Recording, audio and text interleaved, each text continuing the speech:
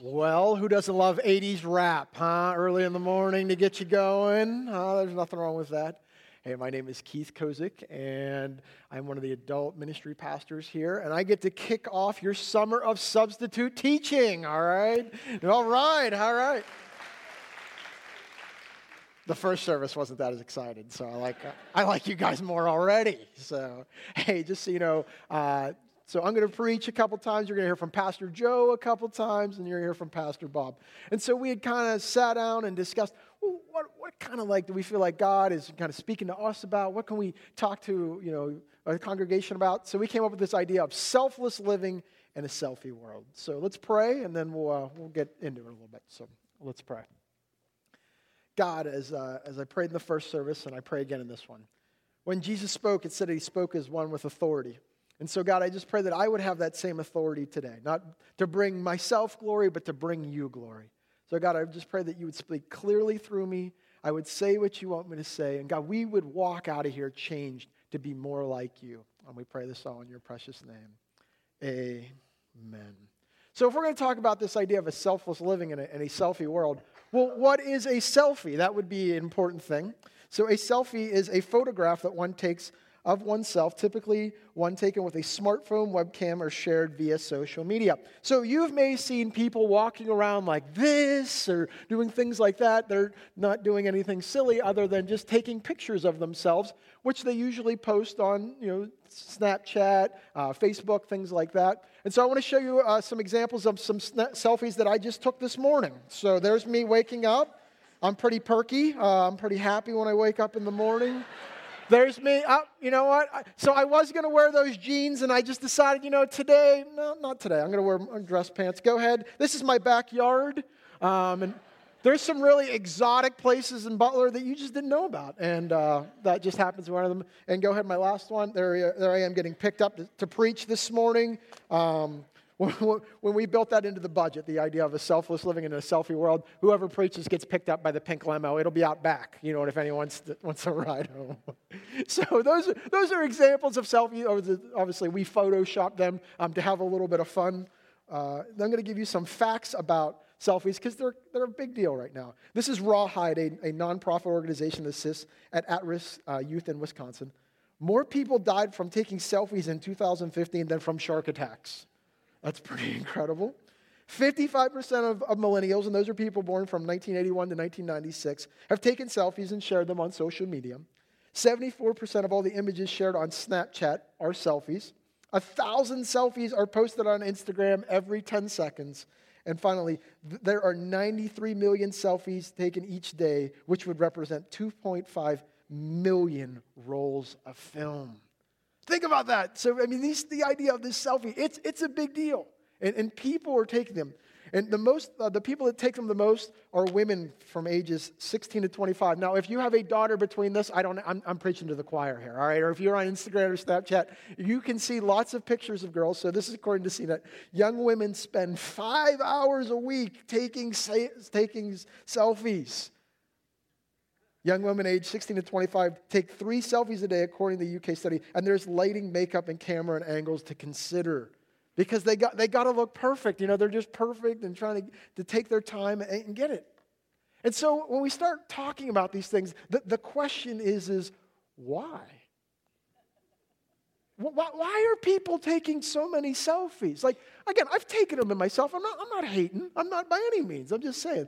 Why do people take selfies of themselves? And so I spent a lot of time reading and studying and analyzing this. And there's a couple different reasons. Well, I think that every one of us, this is human nature, we want to feel like we're part of something bigger than ourselves. Is that not true? We want to feel like we're part of a community. And for many people, the idea of being on social media, Instagram, Snapchat, it makes us feel like we're part of this larger community, something bigger than ourselves, and that we belong.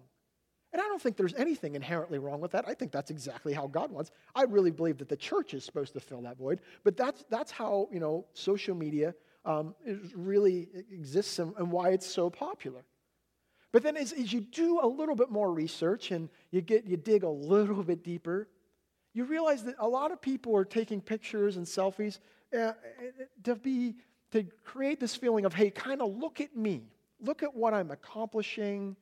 Look at what I'm doing, to kind of create a sense of maybe jealous or envy in other people's lives, like, hey, look at what I'm eating for dinner tonight, and you're eating mac and cheese. Like things like that. That's why we take pictures of food and things like, hey, look at this event that I'm doing. And so we want people to kind of be jealous or maybe envious of us. Or maybe I'll even go as far as this, as one researcher said, we kind of want people to imitate us, because then we kind of feel kind of important. Isn't that true?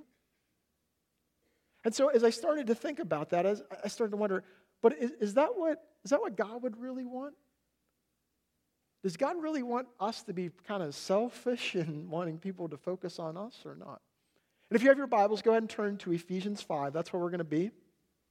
And I'm going to read from the NASB, which is the New American Standard version of the Bible. I'm a huge fan of the NIV. I just like the translation of the NASB a little bit more, so that's where we're going to be camped. In Ephesians 5:1, we'll get it through as many verses. I told Pastor Joe and back, I could preach for 2 hours, but you guys probably don't have that much time, so I'm going to go to 11 or 11:45 like I'm supposed to. So Ephesians 5 is where I'm at. And like I said, I'm reading a different version, so the flying screens will have them up there. So it says, therefore, be imitators of God as beloved children. Therefore, be imitators of God as beloved children. So I just want to ask yourself, how well are you doing at imitating God? How often do people come up to you and say, hey, you know what? There's just something different about you. I see that you don't act like other people. Why is that? You seem to be different than other people. Because all of us desire to be different. We desire to have change. We desire that people want to be like us. That's the whole idea of imitating. But the person that we're really supposed to be imitating is God. Let me tell you a story I think that really translates well to this. The good Lord decided to bless me with a third son a year and a half ago. And in God's infinite wisdom and, I think, humor, He decided to make my most difficult child my third child. And maybe you've had that instance as being a parent. You're like, God decided, hey, you know what? The first two are all right. Now the third one, you're going to suffer. And so that's where I have Callan, all right? And I love Callan. He's my buddy. You can see the picture of him. They're going to bring it. He is. If we could harness the energy that this kid has, I mean, like, we could light up the sky for forever. I mean, you can see he's got his Sesame Street Crocs on there, and so whenever I come through the door, I put him on him, and he's like, outside, outside, outside. I'm like, okay, buddy, we'll go outside. I open the door, I lead him down the back steps, and he's like the Flash. He is gone. He is sprinting, he's going, and he goes right to the garage door every time, and he waits there, and he's waiting for me. He's looking at me like, come on, Dad, let's go. And so I get over to the garage door. I punch in the code. The garage door starts going up. As soon as it's at his height, he dips under and he sprints in it right through the first bay, into the second bay, and he's there. And he goes and he grabs this right here. He looks at me and goes, stick. I was like, yeah, stick. And he watches, stick, stick, stick. And then look at me, puck. Puck, puck. And so I find him, and if you look at the picture, he does have the red puck. He has the puck in his hand. He carries him around. He's going around with him. He's looking. Then he drops it down near the net, and he swings like 7 times because he misses. And then he finally hits it in, looks at me and goes, scores! I'm raising him right, aren't I, huh? Scores! And he's all excited, like, woohoo, I scored. I got it. And he'll drag it back out, swing like 4 more times, scores! And then he'll go out in the yard. He'll just be out in the yard like this, you know what I mean, with that stick. He never wants to let it go. Well, why does he do that? Because his 2 older brothers, Caden and Cohen, they're pretty big into roller hockey, and they're 8.5 to 9 years older than him. And he wants to imitate them. He's like, that is the coolest thing ever. I mean, this kid's been getting drugged to the rink when he was born. And he sees his brothers practicing. He wants to show them. He wants to imitate them. Why? Because he's a child. He's simple, and he sees what his brothers do. He goes, I want to be like that. And isn't that the perfect picture of how we should want to be like God? Here we are, just this little child going, I want to pick up the stick now. I want to do what you want me to do. I want to do those things. I want to imitate you. Because that's what children do. Go ahead and hit my next slide, because this is what I've found in people is that we imitate what we admire. Isn't that true?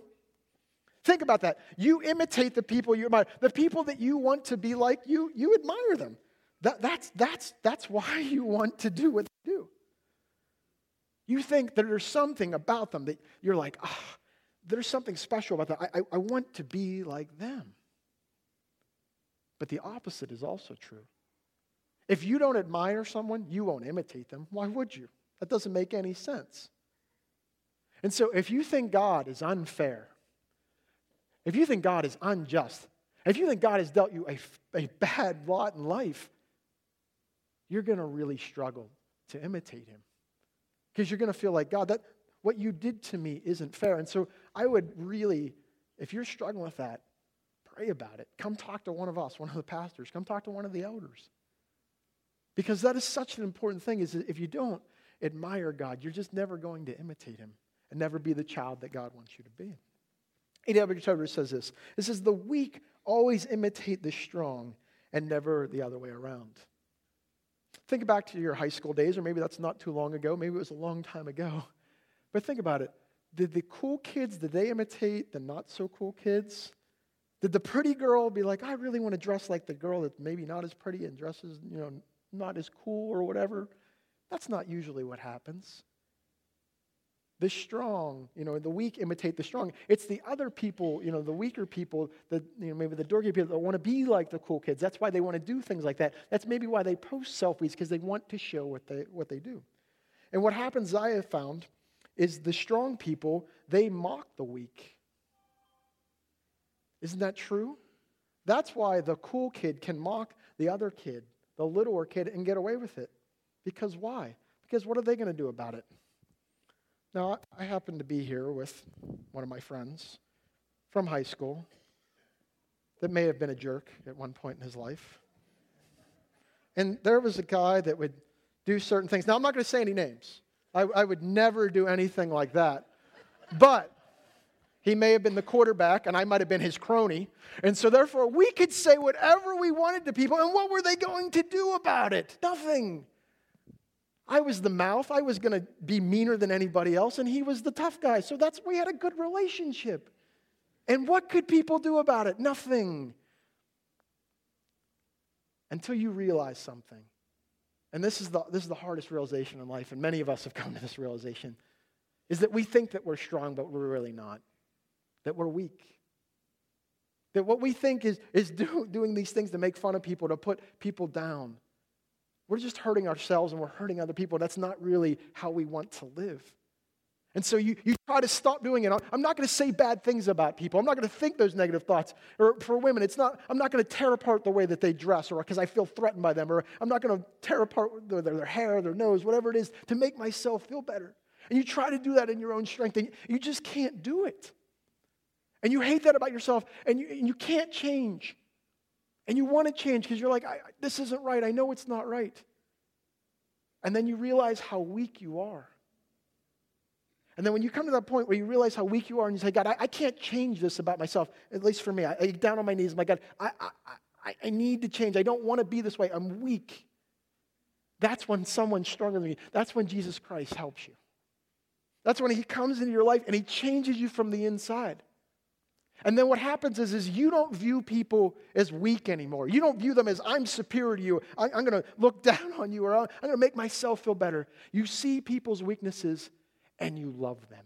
And you want to come beside them. And you want to help them. Because that's exactly what Jesus Christ does for us. Amen? Because that's what he comes beside. And you want to imitate the Father, because that's what the Father has done for you. He's come beside you. He's built you up. He loves you. He cares for you. And you don't view people as weak anymore. You view them as broken like you, and you want to come beside them. And that is when you're a powerful imitator of God. And that's when you become a beloved child. Man, and that was just the first verse. Woo! Buckle up here. Ephesians 2 says this. And walk in love just as Christ also loved you and gave himself up for us, an offering and a sacrifice to God as a fragrant aroma. And so this is what Jesus Christ did. He came and he died on the cross to be a substitute for our sins.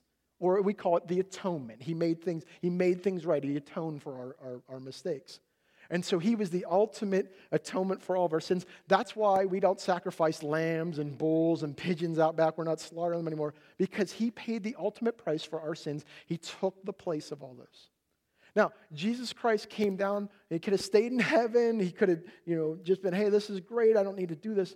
But he was coming and willing to what? To sacrifice his life for us because he loved us. And so to be an imitator of God, the main thing you have to do is be willing to sacrifice. And if you're not willing to sacrifice, if you're not willing to say, God, change me, or God, mold in my life, then guess what? It's not going to happen. Because we love sacrifice when other people do it for us. We don't necessarily love to sacrifice as U.S. citizens. I mean, we consume five more things than any other country in the world. We are consumer-minded. In fact, you probably have that list of things you want in your head. I want to buy this car, I want this, or on your list, we all have these lists of things that we want.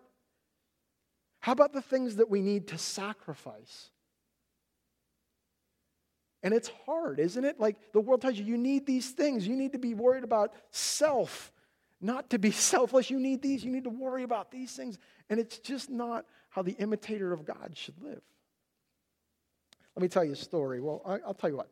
I'm going to do this. We're going to have a pop quiz, okay? Pop quiz, maybe you haven't had one of those for a while. So before Donald Trump became in office, according to the USA Today, all right, because this may be a little bit of debate, who is the wealthiest president of all time? And you could try to think about this, try to formulate it in your head. Okay, who is the wealthiest president of all time? Who had the most, per capita? That's what I want you to think. Okay, who would have been it? All right, you got your guess in your head? Show them the right answer, boys. It is George Washington. Was the wealthiest president of all time with a net worth of $525 million. But let me tell you something about George, because most of us don't think of George that way. And this is from Nick D'Agostino. This is from his LinkedIn article. It says, George Washington had voluntarily served without pay in duty to his country for the entire duration of his 8 years of the Revolutionary War.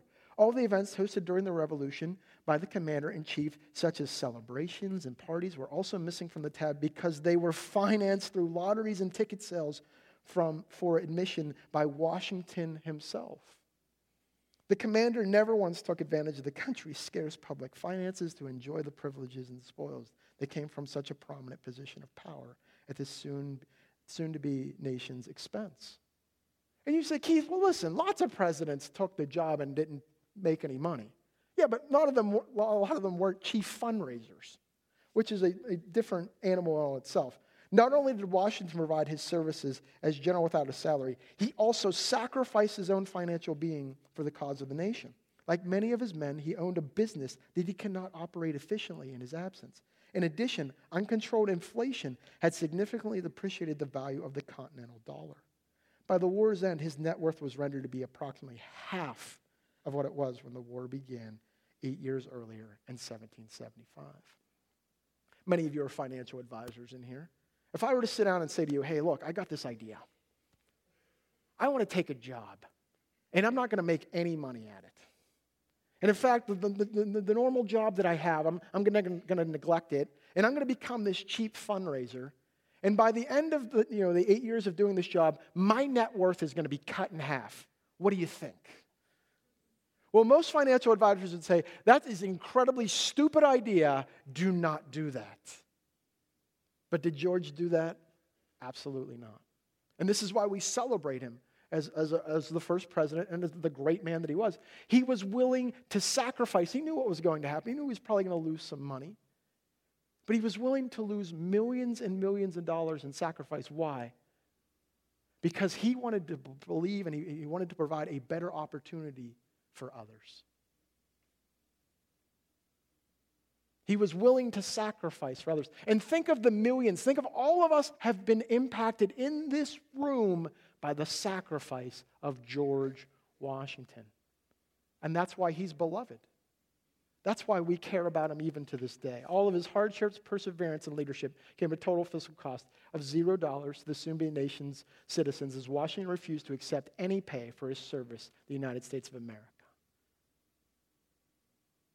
But what are we really willing to sacrifice? Several years ago, I had the opportunity to do the 100-year anniversary video for this church. And it was awesome. I got to talk to a lot of people that I'd never gotten to talk to before. A lot of the people, honestly, who have gone and moved into glory even now. And I got to sit and talk to them about, hey, when we moved, because we've moved as a church 3 times. We moved from Mercer Street up here to Center Township. There were tremendous sacrifices that were made. And most of these people don't want to remain anonymous. But I want to tell certain stories. Like there were many people that downsized their house. That say, listen, we're gonna live in a smaller house. We're going to sacrifice because we believe that God wants us to come to the location that we are now. Lots of people did that. There were many people that sacrificed. They had 2 vehicles back then, and they would say, we're going to go down to 1 vehicle. We're willing to sell our car because we want to sacrifice, because we believe enough in our church and what God has done in this congregation that we're willing to make that sacrifice. And those are just some of the stories that I know of. I know that there was hundreds of other ones that people were too humble or modest to talk about. And then when we moved into our new our new sanctuary 8 or 9 years ago, there was many of you that were willing to make sacrifices so that we could be here and we could reach, honestly, Butler County better. That's why we asked you to make those sacrifices, and many of you did. And we want to thank you for that. Nothing great comes without sacrifice. And of all the sacrifices I told you about George Washington, the thankfulness of so many of you sacrificing for this congregation, don't they all pale in comparison to what Jesus Christ did for us? And when you understand the sacrifice that he made and the love that he has for us, and the millions and millions and millions of people that has affected billions of people, how could you not want to be an imitator of him? To say, God, I'm so grateful for what you sacrificed. I just thank you so much. I'm willing to sacrifice in our lives. And I want to sacrifice because of what you've done for me. The key to being an imitator is sacrificing. Ephesians 3:4 says this, but no immoral or any impure or greed must not be even named among you as improper among the saints. And so if you want to be an imitator of God, you can't have immorality, impurity, or greed. And so I started to really pray about these things. I was just like, God, are these all right? Again, when you read scripture, at least I do, I'm like, I want to give myself like a checklist. Like, okay, God, how am I doing in this area? And the one that really I felt convicted of was greed. And I'm just going to be really honest. I felt like God was saying, you're greedier now than you've ever been in your life. And I did my normal thing when God convicts me of something. No, God, that's not true. That couldn't possibly be true. That's not true. And then I started to pray about it. He was right again. Can you believe that when God convicted? What were the chances? And so I started to pray about it. I'm like, well, God, and it felt like God saying, you worry more about money now than ever. And I started to think, well, why is that? And when I first started ministry, it was just me and my wife, and it was great. I had this little house, and I was, and you have your cars, and everything's good. And then the Lord blesses you what? With children, all right? And I had 2 children, and then you have to buy diapers. I had to upgrade the house, had to upgrade the cars, and kids, and the kids and the money. And the money just becomes more prevalent in your life. You have to think about it more. And then 8.5 years later, I had another child. And, all of a sudden now I'm like, oh my gosh, now I got back into diapers. And my other kids are playing sports. And, I got to buy clothes for all my kids. And then, in September, I'm having another kid. So I got to buy a minivan now. I have all these things. And by no means am I trying to, I'm not crying poor mouth to anyone. Our church is amazing. I want to make this really clear. But I just started to become more consumed by money. And I started to become greedy. I'm like, what can I sell on eBay? What can I flip? And you just start thinking about all these things. And when God convicted me of this, I just felt like God was saying to me, Keith, when have I ever not provided for you? What have you ever really needed? Not wanted, needed. And I haven't given it to you. And I said, nothing, Lord. And what do you think? Why would you think that's going to change? I hate it when he's right, don't you? You know what I mean? But that's just how God is.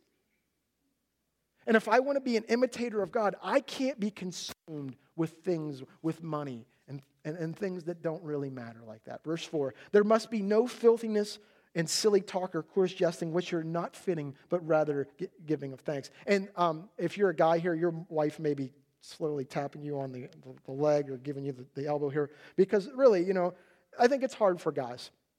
Is you may have that really good perverted joke, or there may be that perfect time to drop that, that inappropriate comment in. It's hard. I'm really good at it myself. And you want to drop it in, and you're like, no, I can't. You know what I mean? And you know why you can't say those inappropriate things? Because as an imitator of God, I don't want people to think less of my God. And there's this struggle I think that guys face, and again, maybe women do too, but I think it's really prevalent with guys. Do you want to be funny or do you want to be godly? And we want to be both. And they just don't always go together. And that's why I think parts of Scripture just talk about that. You can't have any filthiness, silly talk, or coarse jesting, which are not fitting, but rather, of giving thanks. You may have to sacrifice being funny so that people would think that you're godly. And you're really not sacrificing anything at all. You're building the kingdom of God. Ephesians 5:5 says, "For know this with certainty that no immoral, no impure person or covetous, people who long after other things, who is an idolater, has an inheritance in the kingdom of Christ and with God." And the reason why, and again, this verse sounds harsh, but leave it up there because it is harsh. It's harsh. No immoral, impure, or covetous person. It's because you're not really being an imitator of God. You're being an imitator of self. And again, you may think that's harsh, but this is what the Bible teaches. I'm just being honest. I love you. I care about you. But if you continue to just, be a lover of self and doing the things and not an imitator of God, then you don't have an inheritance in the kingdom of God. And God wants to help you in your weakness, what I just talked about. If you're struggling with these things, God is not going to give up on you. There's people in this church who aren't going to give up on you. But you have to come to the point where, God, I need you to help me with this. Ephesians 5:6 says, "Let no one deceive you with empty words." And I'm going to add on Twitter, on the news, on fake news, on the internet. Because let's be honest, who do we really know who to believe at this day and age? Good answer, Joe. That's really what it is.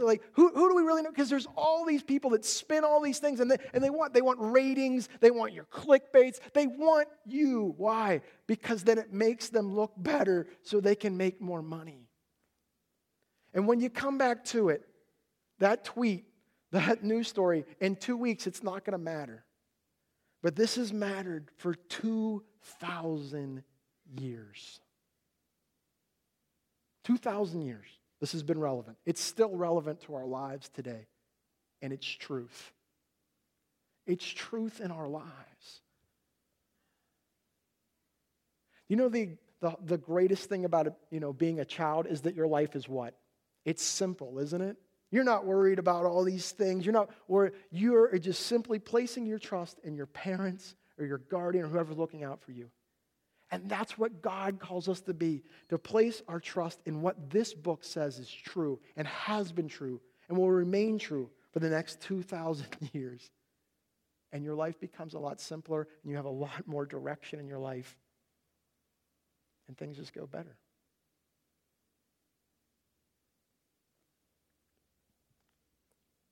Let no one deceive you with empty words, for because of these things, the wrath of God comes upon the sons of disobedience. That's what he's saying. If you're disobedient to the truth, it's going to be tough.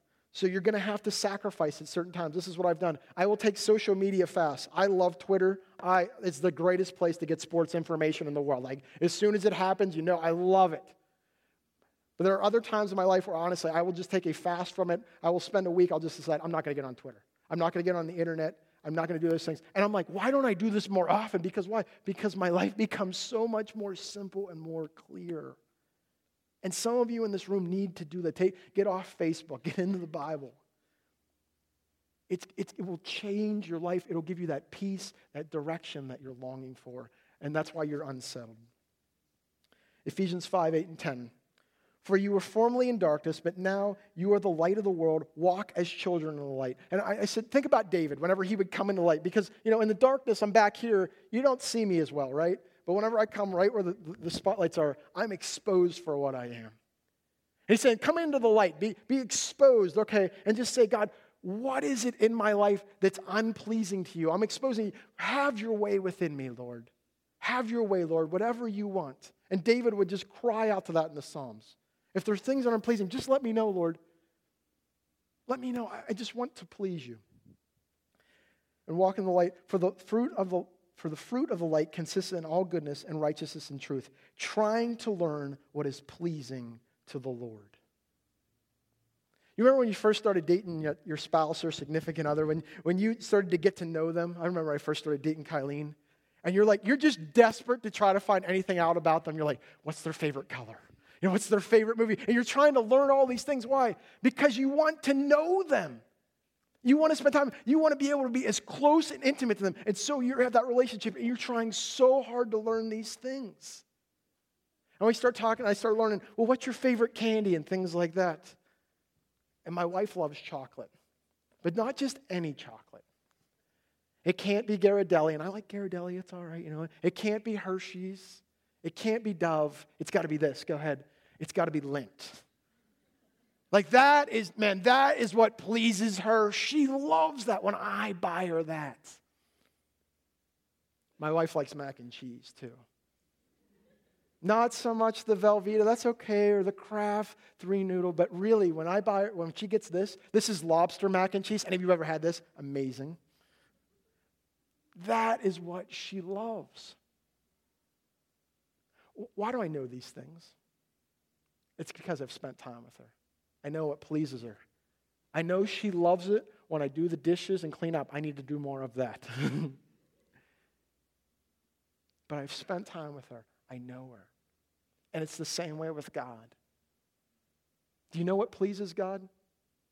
God likes it when you open the Bible. But God really loves it when you open the Bible and say, God, just teach me something today. Let me learn. I want to be teachable today. That's when God really teaches you something. God loves it when you pray. God loves it when after you're done praying, you're just silent and you just, you desire Him, and sometimes He'll speak to your heart. That's even better. But do you know what pleases God? Like I know what makes my wife happy and pleases her. I want you guys to bow your heads.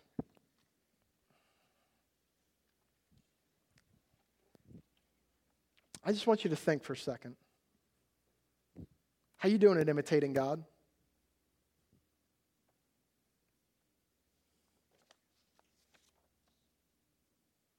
Because like I told you, the childlike faith is simple. It really is. And it provides direction and peace. Is that the life that you're living? Or are you not living that? How are you doing at sacrificing? What are the things in your life you may need to sacrifice? Are you willing to say, God, expose me. I just want to be like you. You're willing to let God have free reign in your life? He'll make you strong.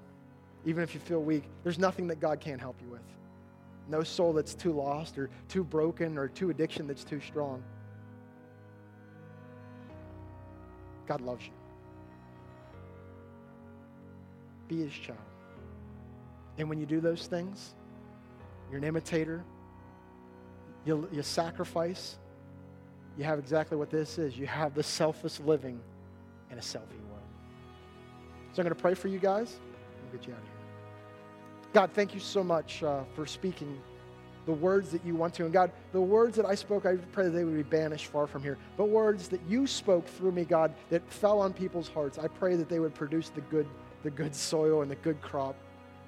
That God, we would be willing to leave here and let you have your way. That we would be imitators, that we would be sacrificing, that we would be who you want us to be so we could be selfless.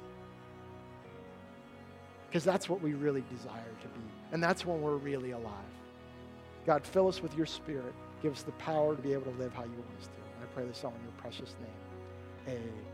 Amen. I love you all. Pastor Joe will be up here next week, and you can learn more about this. All right? God bless. Have a great day.